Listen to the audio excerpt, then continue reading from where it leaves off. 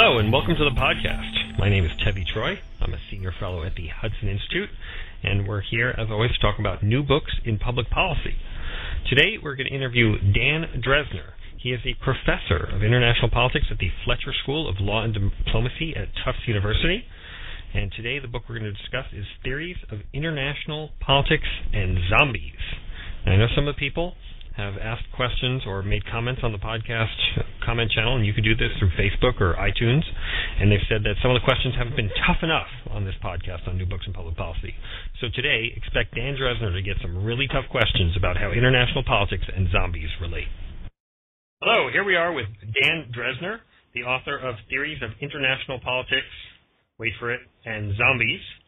Dan is a professor at the Fletcher School of Law and Diplomacy at Tufts University, and I actually met him at the green room at Fox.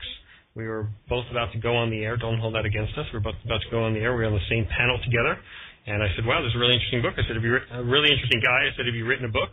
And he said, I have, and he shared with me a copy of Theories of International Politics and Zombies. I read it that day on the bus back to D.C., and I said, if I ever have a podcast, I'd like to have him on. Fortunately, I do now have a podcast, New Books in Public Policy, to which you are listening. And without further ado, let's welcome Dan to the program. Hey, Dan. Hey, Tevi. Thanks a lot for having me. I distinctly remember that Fox News green room, as I believe you required less makeup than I did. Yes, but you look better when the process is over, I would say. So, Dan, before we start, can you tell us a little bit about yourself? We have a guy here at Hudson Institute who's in his 20s, and he said when he graduated Tufts, you were one of the prominent professors there. And when I met you, you seemed relatively young. So how did you get to be prominent professor at Tufts at such a young age? I have a lot of blackmail material and a lot of senior academics. No. Let's see, my background is that I started off getting a PhD in economics at Stanford. I switched over to political science because I thought it was more interesting. So I've written about, my normal area of expertise is the global political economy, so I've published books on the use of economic sanctions in world politics and international regulatory regimes. But after I graduated Stanford, I taught at the University of Colorado at Boulder. I then taught at the University of Chicago. After leaving Chicago, Fletcher came calling, and so I've been here since 2006, so this is my fifth year at Fletcher. So I'm flattered to hear that I was considered a big professor when I was hired. You said Fletcher came calling. I mean, is it like being tapped for a secret society when you get to as prestigious a school as Fletcher? Well, I mean, I guess at the level of senior academia, yeah. I mean, what often happens is that places will go looking for someone who, fits all of their various needs. In the case of Fletcher, when they were calling me, they needed someone to sort of do meat and potatoes international relations theory, for lack of a way of putting it. And they had a hard time filling the spot. And my wife, having been a graduate of Brandeis, was very enamored with the idea of returning to the Boston area. So that worked out relatively well for us. Great. And do you want to say anything about your wife or give her a shout-out? I will always give a shout-out to my wife, Erica, as she actually thought the zombie book was a good idea, which is not something that all wives necessarily would have thought. And she is, I think, as I said in the acknowledgments, she reacted to this idea. She's reacted to almost all of my crazy ideas for the last 10 years with a mixture of amusement and tolerance. Before we talk a little bit about how you came to write the book, but can you say that, I mean, before Zombies, you did write a couple of books that were, shall we say, less tongue-in-cheek? Yes, no. I've written three other books. One was called The Sanctions Paradox, which looked at the dynamics of economic coercion in world politics. One was called U.S. Trade Strategy, Free versus Fair, which was something commissioned by the Council on Foreign Relations, and basically looked at the various options available to U.S. trade policy circa 2006. And then I wrote All Politics is Global, which basically asked, under what circumstances in a globalized world economy would you actually see the promulgation of global rules that would actually be adhered to, and under what circumstances they wouldn't be. I've also published a fair number of peer-reviewed articles. The most prominent recent one was on whether or not China's holdings of U.S. debt actually translate into any foreign policy leverage. My quick answer is no. Did any of these other books include space aliens, ghosts, vampires, or werewolves? No, none of them did, although I do remember in the Sanctions Paradox, I actually had a footnote referencing Air Force One, the movie. with Harrison Ford and Glenn Close. And I nearly put a mention in of the first of the new Star Wars trilogy, The Phantom Menace, because if you remember, when The Phantom Menace opens, that crawl that all the Star Wars movies has, it starts with Sanction. So That's right, the Trade Federation.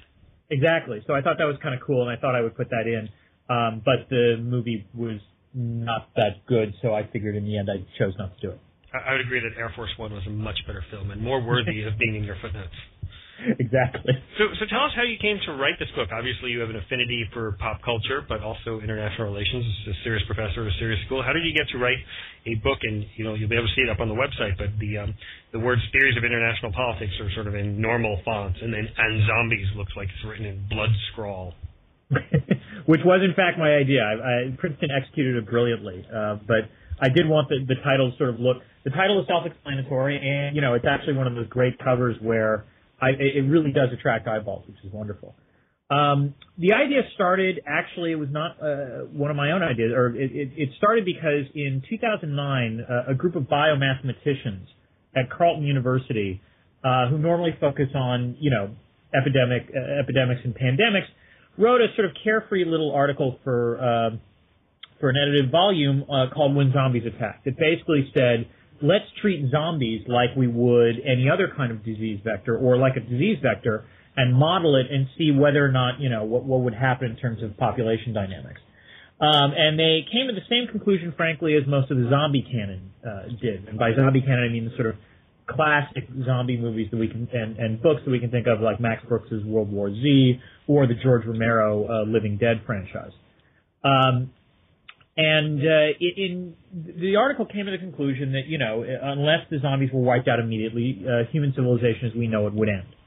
And so this is one of those things that got a lot of attention, in the mainstream media. And so I read the article, and, the article was quite good, but there was no politics in it, and I was kind of surprised by that. There was no discussion of the extent to which different countries would respond differently, whether or not it would be easy or not for zombies to cross borders effortlessly. And so I started thinking, well, what would different theories of international politics say about this? In fact, the dead started rising from the grave.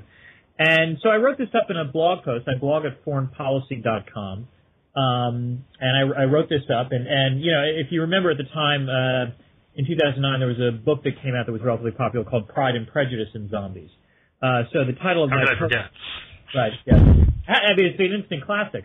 So I wrote a blog post with the title Theory of International Politics in Zombies. It's a play on Ken Waltz's book, Theory of International Politics, which is not terribly well known, in, let's say, inside the Beltway or policy circles, but among international relations scholars, it's one of the most widely cited books out there. I had some fun with this, and I riffed on the various theories, and, I thought that was that. But what happened is that people started linking to the post, which was great. And then a couple of weeks later, I was at an academic conference, and I talked to quite a number of professors who basically told me that they thought the post was great because rather than trying to get very abstract paradigms into the minds of 18-year-olds, you want to get them you want to teach them in such a way that they can actually really relate to them. And while your average 18-year-old doesn't necessarily know a lot about, let's say, social constructivism or neoconservatism, they know zombies. So this was a great way in which, as it turned out, your average 18-year-old could sort of learn about this. And once I thought about that, I realized that this was the opportunity to write a small book, write a small pedagogical text, which maybe would actually be assigned in some courses. So I pitched it to Princeton University Press. They were very interested, and the rest is history. Well, when you say Princeton was very interested, I mean, the initial interest, was it, I mean, they said, hey, this is a great idea, or did they say, whoa, Dan, this is a weird one, or I mean, how did they react? I mean, I've published All Politics is Global with them, so I had a history with them. They knew that I wasn't just some sort of quack coming off the street. And the other thing is they had published a few other books that I thought were in a similar sort of kindred spirit to what I wanted to do. Is this a PG-rated podcast, or can I curse? We prefer you didn't. Okay, I hope my kids will listen to this one day. The only thing I say that is that there's a very famous book by Harry Frankfurt called, and I'll shorten it, On BS. Okay. That they published, which was a great big seller and also a very good essay. And they also published a small book by John Hulsman and Wes Mitchell called The Godfather Doctrine, that looked at the Godfather movie as the source of three different, foreign policy worldviews. So I figured that they might be interested in this, and to his credit, Chuck Myers, who was my editor at Princeton, immediately got what I was trying to do. And this also helps, by the way. I'm a full professor at Fletcher, and one of the tenure is a great thing, huh? Not just tenure, I'm full, which means I can't get promoted anymore, which means I really don't need to kiss up nearly as much as I used to. And so as a result, I just pitched this to them with the notion of either you're going to get this or you're not, and if you're not, I'm really not going to feel all that, sad about it. I'll just go somewhere else. But fortunately, they did get it, which was great. You mentioned the Godfather books. Do you think that in the world of pop culture iconography, zombies have attained the same level as Godfather movies? I don't know if I'd go that far. The Godfather films are one of those. The only part of the movie You've Got Mail I really liked was the notion that every man had always seen the Godfather films, and if you're watching television, you're just sort of clicking around and you come across either the Godfather Part 1 or Part 2. That's where your remote stops. Must watch. What? It's must watch. Right. I mean, this is a fact, by the way, that irritates my wife no end. She actually has a theory that says that if you have at least basic cable, there must be a channel somewhere showing The Godfather, which is an interesting argument. But no, I don't think so. I mean, on the other hand, zombies, I think, have a more passionate following. The Godfather is one of those movies, and The Godfather Part 2 is one of those that, it's part of your cultural education. You have to have seen it. So I think those generate, Godfather references generate far more acknowledgement across a wider sphere of the public. On the other hand, the zombie devotees you don't want to mess with. They're really hardcore. You don't want to mess with the zombies either, I guess. Well, obviously, which is the point of the book. The book basically takes a look at it's written in, again, pardon the pun, and this is something I discovered writing this book. I don't like puns, but it is impossible to write about zombies without having puns in the text. You just can't do it. So I wrote this in a very deadpan way, which is to say that, obviously it's intended to be funny, but that said, and this was the advice that I got from Chuck Myers, the only way that I could write this so that it was funny without being like joke in the ribs, Dead Corpse of Milton Berle coming back to haunt me funny, was to write it as if I was writing any other serious piece of scholarship. And so, I'll defend every footnote and every citation that I've got in that book. So can you talk a little bit more about the overall structure of the book and what you're trying to say in it? Sure. Well, the book is set up in a lot of ways like your traditional international relations book, particularly the academic kind, in that, first I have to say, well, there's a problem going on here. What is the problem? Everyone's suddenly interested in zombies. So then I, of course, have to review the literature, which is what you do in a good academic scholarly piece. Then you have to define what you mean. You have to define your terms. So what do I mean when I'm talking about a zombie? And then I have to posit what the various theories, that I've got out there would predict. And that's where it looks more like textbooks, where I took different theories of international relations. So I look at realism or realpolitik, liberalism or neoliberal institutionalism, social constructivism, which is not probably as well known outside academic circles, but is a relatively popular theory within the academy.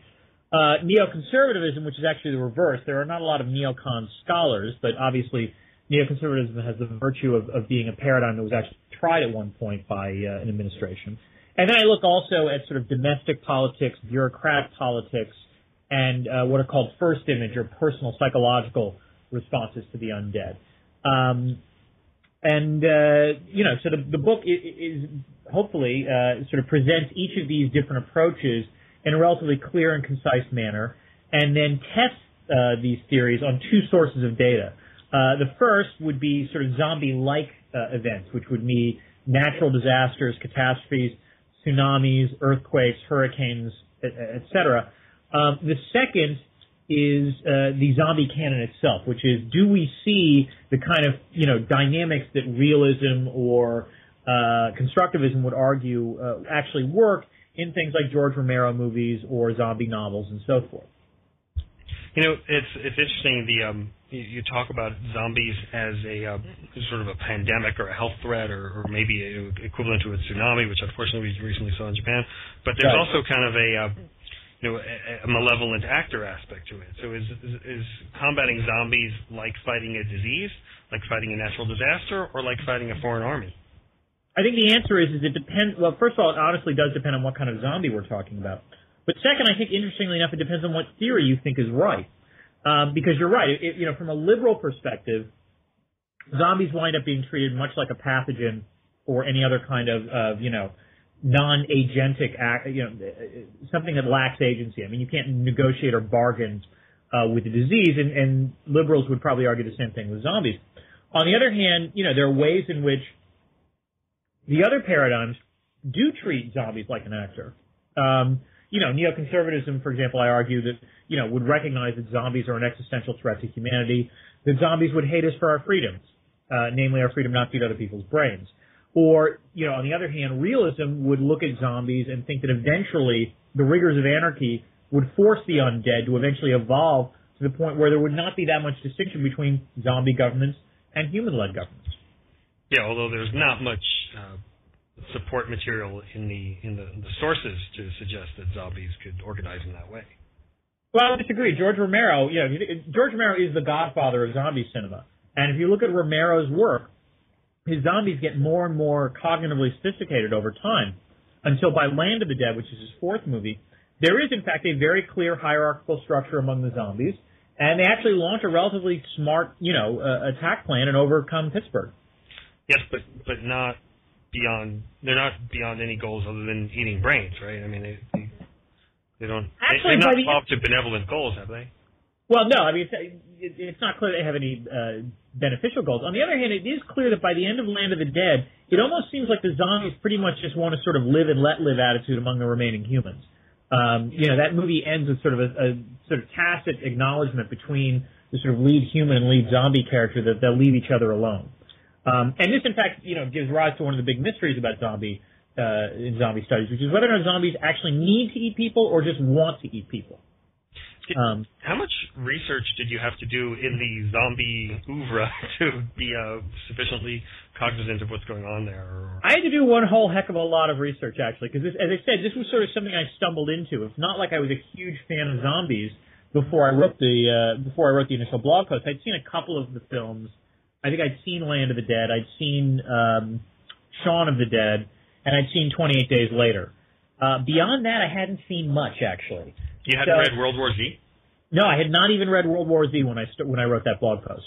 I think your book almost can't be written without World War Z. I mean, because that brings it to a sort of international relations world, and it looks at how different countries address the issue. I read the book, amazingly enough, while I was Deputy Secretary at Health and Human Services, and I thought of it from the perspective of what policies we could initiate, not against zombies, but against various pathogens that are hard to control. Right. And I found that the section where he talks about the Israelis, because of their efforts in trying to prevent terrorists from entering the country, were the best at preventing zombies from entering the country. No, that's true. In some way, and I agree. I mean, I've recommended Max Brooks' book to everyone who asks me about my own. I think in some ways, Max's book, if I were to retitle it, it would be Theories of Comparative Politics and Zombies, in the sense of he doesn't look as much at how the different states would interact with each other so much as how sort of domestically each state responds. And in some ways, that's the real strength of the book, that the book hopscotches all over the globe, and you see, all the ways in which these different countries respond, which is extremely interesting and obviously relevant to world politics. So you're right that I cited it a lot. But when I was prepping for when I was doing the research for the book, what happened is that I sent the pitch to Princeton, and my decision was I was not going to do one iota of research on this until I actually had a hard advance contract in my hands, because I didn't want to waste too much time, watching the zombie flicks. And then once I got the contract, I started reading World War Z and reading other zombie novels out there. And then usually, starting around 10 o'clock at night, once my kids had gone to sleep, I would, buy and or rent various zombie films and catch up on them. It's interesting you mentioned your kid, because I think you say in the beginning, the dedication, that your son Sam thought this was way cooler than all your other books. Yes, but you have to realize that's a very low bar. I mean, if you look at my other books, I think they're very, very interesting to foreign policy wonks and international relations scholars. But it's not like your average 10-year-old is terribly interested in either U.S. sanctions or either economic sanctions or U.S. trade policy, or, God forbid, international regulatory regimes. So, really, there was nowhere to go but up as far as he was concerned, and the fact that it was zombies he thought was pretty cool. In fact, he dressed up as a zombie with no prodding of mine, I would add. Last Halloween, he said, "I want to go as a zombie." And then you also say that your daughter, Lauren, reassured you that there were no zombies in the land. Wouldn't it ordinarily be the other way around, that you reassure her?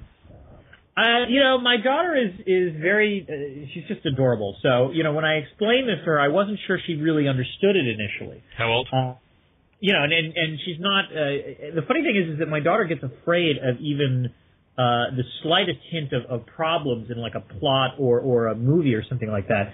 Zombie movies were way beyond her. But I think her response when I talked about zombies was like, it's like Ghost. That's silly. So she basically said, "Oh, Daddy, there are no zombies in this land." And I was just struck by how it was just a delightful turn of phrase. So I had to put that in the acknowledgement. It's very cute.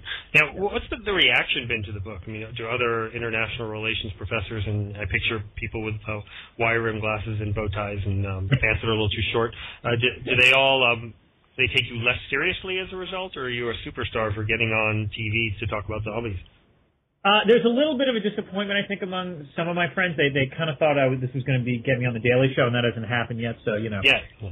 Well, we'll see. They did get you on New Books in Public Policy podcast. Exactly, which is not insignificant, and I'm very appreciative of that. I think the fascinating thing about this is that I think the reaction has been 50-50. Half the people I know, and I would note that almost entirely these are people under the age of 40, think it's the greatest idea ever. They think it's a wonderful, sort of clever gimmick to attract people.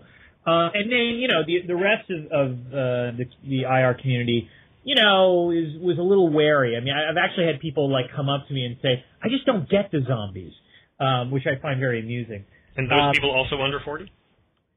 Some of them, yes. But mostly, there is, I think, there is a demographic split that way. But the funny thing is that no matter what their reaction was to that, when I would first tell them what the idea was, when I then said that Princeton University Press was publishing it, regardless of their first reaction, their jaws would drop. They wanted to eat your brains, didn't they? Yeah. They were just sort of stunned that I got the sort of best IR press, the best IR university press in the country to publish it. And that said, I actually think the reaction has increasingly been positive. I was at the International Studies Association meetings 2 weeks ago in Montreal, and there was a panel devoted to the book and responses from others. And this was standing room only, and it was a real lot of enthusiasm in the panel on it. And I think the other thing is that in the end, book sales really do matter, and the book is sold pretty well by academic standards. So that's also, I think, been a factor in terms of causing people to realize, maybe there's something here to think about. Well, hopefully we'll generate some more sales with this conversation today as well. From your lips to Amazon.com's ears, yes. And we will have a link up at the New Books in Public Policy podcast where you can purchase the book, and you can also get Dan's bio and learn more about him.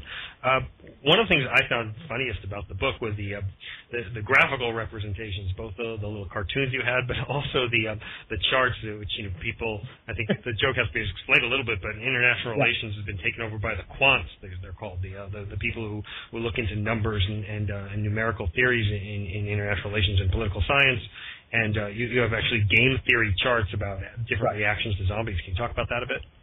Well, sure. I mean, there were a lot of tropes in international relations academic discourse that I was really mocking in the book. And in that way, the book really works on two levels. For those people who don't, are just sort of the average layman or your average 18-year-old, it's still pretty funny and it's still pretty clear. But basically, the more international relations reading you've done, the funnier the book gets, I think, because you can tell what specific, sort of pieces of jargon or turns of phrase, or as you say, charts, I'm kind of mocking. So, for example, regardless about whether or not people work within sort of what you would call formal modeling or game theory or not, almost all political science articles or books have what are called 2x2 charts, where you sort of say, well, if there's this variable and then there's this variable, and these variables are either high or low or something like that, you have four possible outcomes. I'm just as guilty of this. If you look at my previous books, I've had 2x2 charts in them at all. And so I was able to really mock that by having a 2x2 chart in the zombie book where every single outcome was exactly the same, showing that, in fact, the variables themselves didn't matter. And then, as you say, I also have some very simple game theory in the book, and that's where I'm sort of mocking the kind of ways in which you would treat zombies as a crude rational actor. And I've got some hard data, but really I think the best thing in the book are the illustrations by Anna Karetnikov, who I didn't know before. I've never met, but she did a great job of sort of putting onto paper, the occasional sort of musings I had in my head about what should be written. I thought she did a fantastic job. Now, is she a cartoonist who works with Princeton University Press, or how did she come to this project? She's actually an undergraduate. I'm not sure how Princeton found her, but I knew they wanted, they've been marketing this for a young audience, and I think she had done some work with Princeton beforehand, but really got the project immediately. And again, as I said, the drawings are spectacular. Yeah, I want to talk about two of those drawings. I will mention them and then ask you to describe them a little more. But my first favorite is on page 7, where you see a kind of handsome, fanged teenager with love signs all around him and teenage girls swooning about him next to an ugly, smelly zombie, and the caption says, "Zombies, in contrast to vampires, do not thrive in high schools." Yes, well, I mean, one of the problems, I immediately encountered an issue when I decided I wanted to write the book, because I would tell people about this, and everyone kept coming back to me, what about vampires? Shouldn't you really talk about vampires? Because vampires are really hot. And I hadn't thought about that. I thought zombies were enough. I didn't want to have to add vampires to the mix. I was going to make things needlessly complicated. And really, thank God for Twilight and the Twilight Saga for me, because the Twilight Saga, sort of literally, pardon the pun, defangs vampires so much, makes them just, teen girl crush objects, that it was just easy for me to lampoon vampires as a real threat, saying, really, this is what we're worried about, the hunky kid in high school. So I was able to point out that, if you look at the traditional literature, and this is true, vampires never want to take over the world. They eventually get co-opted into existing power structures. So they don't represent the same kind of transgressive threat that zombies do. And then, obviously they clearly survive and thrive in high schools, much like, by the way, wizards do in the Harry Potter universe and so forth. So what I wanted to do was I needed to sort of figure out why should I focus on zombies rather than these other threats. And I was able to, in just that chart, or in just that drawing, sort of demonstrate the silliness of vampires in contrast to zombies. The only regret I have about that is that I was not able to therefore include Joss Whedon's Buffy the Vampire Slayer in my analysis, which is just an awesome show and should be watched by everyone. Fair enough. Another great picture is on page 44, where you have a zombie representative at the UN talking to other members of the United Nations, and she seems to be holding some kind of shoe. I guess it's a reference to Khrushchev banging his shoe at the United Nations. Right, right. It was a sly reference to Khrushchev banging the shoe, and I have to admit that was Anna Karetnikov's idea. I said I want an image of a zombie addressing the UN Security Council. I hadn't thought about the shoe, but the moment I saw that drawing, I was truly blown away by that. But my point there is that, again, this is the sort of realist story, which is, for zombies to survive, they would have to adapt to the rigors of anarchy, which would include things like defending your actions at the UN Security Council. Right, and of course Khrushchev used his own shoe, but in that picture there's almost this terrifying frisson that the shoe might have been from someone that the zombie representative ate. Exactly. Yes, fair enough. The cartoons are great. I got to just mention two more. One is on page 75, where you have a slacker kid playing a video game, and next to him on the couch is a slacker zombie, for want of a better word, and it says, "The lifestyles of the college student and zombie are eerily similar." Right. Well, this was an attempt to get at the argument in social constructivism, and what social constructivists like to argue is that first, shockingly, reality is socially constructed, but more importantly, that the real fundamental constraint on world politics is the power of norms, which is to say there's certain things that are considered taboo acts, which if done, the actors get ostracized, whereas if you manage to inculcate new norms and promote them, those can really constrain, other actors. So, for example, the use of nuclear weapons nowadays is frowned upon for a whole variety of reasons, and they haven't been used since 1945, partially because of nuclear deterrence, no doubt, but another probable reason is that no state wants to be seen as the sort of bad actor that violates the taboo. So, in the book, I argued, well, if you have zombies out there are zombie norms. sort of shuffling, moaning, eating people, and so forth. They clearly contradict human norms. And the question I asked was, well, which set of norms would win out? Partially it's a question of number, but it's also a question of the innate appeal of the norms. Now, you might think, well, humans aren't going to want to eat other humans. That would presumably not be terribly attractive. But there are other aspects of the zombie lifestyle that are somewhat more appealing. Zombies very rarely, if ever, turn on each other. They're not really all that picky about personal hygiene or dress. They'll go anywhere. They're not going to criticize. They're completely non-discriminatory. They will eat anyone regardless of race, sex, gender preference, religion, you name it. And they're terrifically eco-friendly because they walk everywhere and only eat local organic produce. So this pretty much meets, the criteria of your sort of typical stereotypical college student, which are often thought to be the change agents of modern cultures. So if they were to actually embrace the zombie lifestyle, and after all, they play humans versus zombies an awful lot, then I really do think human norms would be under threat of being swamped by zombie norms. Yeah, but of course they're completely focused on the mission, and they never lose sight of their overall objective, which is in contrast to college students. That's true. It could be the case that college students originally embraced the zombie lifestyle to get bored with it then and try to reject it, but by that point, it might be too late. It could be an instance where, in fact, those norms have actually triumphed. So you're right, that could be an issue.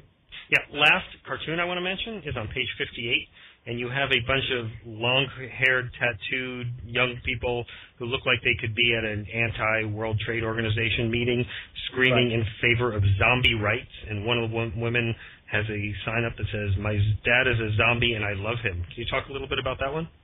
Sure. Well, this was in the chapter on liberalism where I said that you would, presumably liberals would agree that killing the undead is a major global public good, and therefore you would see the creation of a global counter-zombie regime, perhaps even the creation of a world zombie organization, designed to regulate and inhibit the spread of the undead.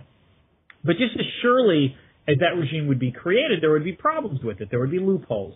Authoritarian countries might try to keep their zombie problem a secret.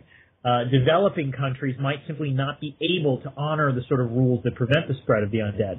But perhaps the biggest problem would be global civil society, because just as surely as you would see the creation of a global counter-zombie regime, you would start seeing the emergence of non-governmental organizations, NGOs, dedicated to undead rights. You would probably see Zombies Without Borders, Zombie Rights Watch, Zombaid, People for the Ethical Treatment of Zombies.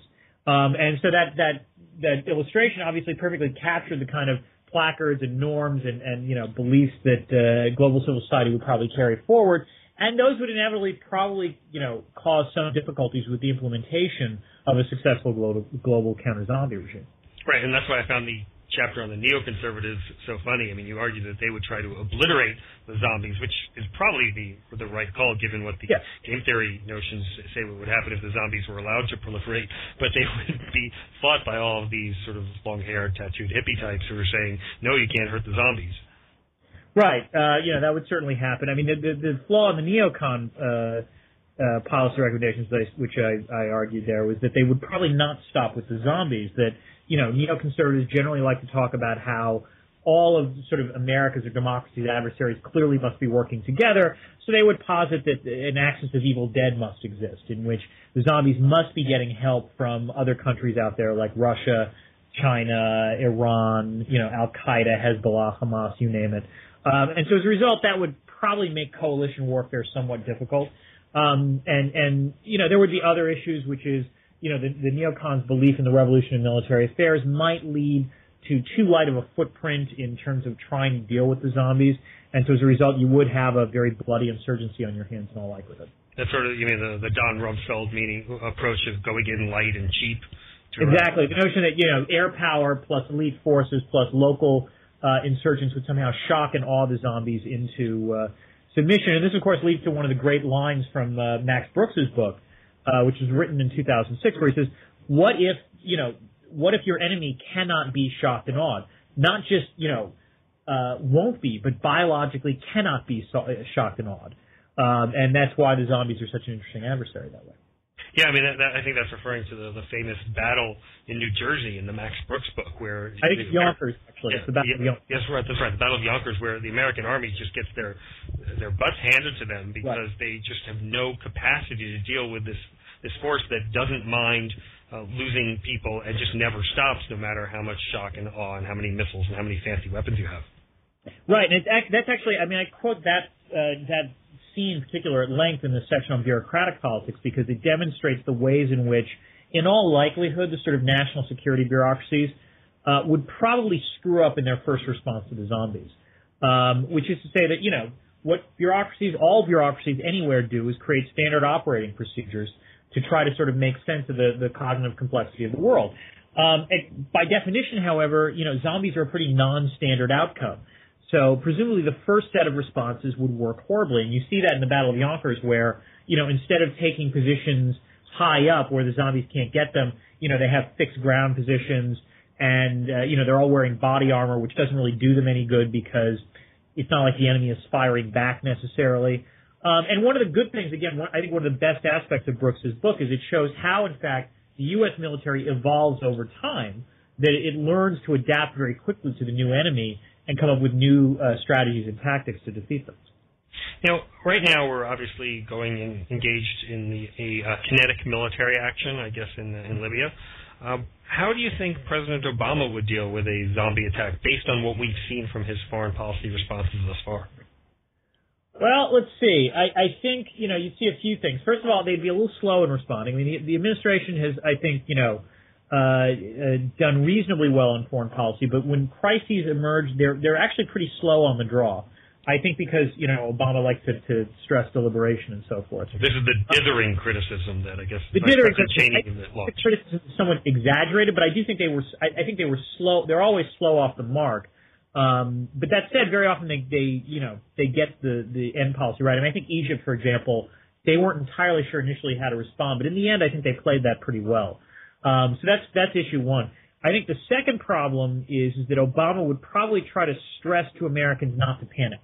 You know, this is sort of the no drama Obama school of thought, and you know, this actually dovetails nicely with the domestic politics responses, and that you know, very often what you have in a crisis like this is a sort of rally around the flag situation where, in a crisis, people will naturally sort of support the leader regardless of what actual policies they pursue. Think about George W. Bush right after 9/11, where, you know, before the 9/11 attacks, his popularity rating, I think, was about 50%. Within a month of the 9/11 attacks, his popularity ratings had gone up to 90%. So there would be some initial support for the administration, but if the administration screwed up, and as I said before, I think any administration would screw up because their bureaucracies wouldn't get things right, you would likely have, you know, a fall in popularity and a greater suspicion of what the government was actually going to do. I just want to ask now our final question, which Sure. is kind of the signature question we ask on this podcast, which is, if you were czar for a day, what would you do to prepare America for the possibility of a zombie, or maybe not even necessarily a zombie, but kind of a non-traditional, asymmetrical, unexpected type attack? That is an interesting question. You know, I think one of the things I would actually do was an idea that actually popped up initially during the Bush administration, and I don't know if it ever got implemented, but I think would actually be a great way of sort of developing intel or you know, expectations about future threats, which was, I think initially there was a proposal somewhat soon after the 9/11 attacks that, you know, intelligence analysts or the intelligence community create almost an auction market for where you could buy and sell, you know, the probability that there was going to be a future attack in Pakistan or the United States or what have you. Kind of like the Iowa electronic market for politicians. And, you know, this was scotched when it was originally proposed because the optics of it looked horrible. You know, you've got intelligence analysts making bets on whether or not there will be an attack. That seems not terribly nice. But that said, there was a reason to do this, which was that very often the auction market, the prediction markets, actually do a halfway decent job of, you know, pretty much sort of summarizing the state of play about a particular campaign or about a particular event. I think that might actually be one way, if you could include both sort of non-governmental intelligence analysts as well as governmental intelligence analysts. It would actually be a nice sort of way in which you could, you know, detect a harbinger of, you know, increased anxiety about a particular area. For example, I think if that had been in place, prior to the revolution in Tunisia and Egypt, you might have started seeing an uptick because you had various non-governmental people saying, look, the Arab Middle East is about to blow. And by doing that, I think you would have actually had a way at least one way of getting at seeing whether or not a situation or a particular policy problem is in fact going to blow up. Yeah, that's an interesting point. A few years ago when the swine flu came out, the Mexican government and the Pan American Health Organization were a little slow on the draw to deal with it. Right. But there were some outside private sector organizations that were watching the increase in noise from Mexico for unexplained viral diseases, and those people predicted a problem there. Right, and Google, I think, does this as well, and they sort of see upticks in various searches and so forth. So that's another way of doing this. But I think in some ways having the auction market for the intelligence analysts is sort of another way of getting at it, and that might actually be taken more seriously by the federal government.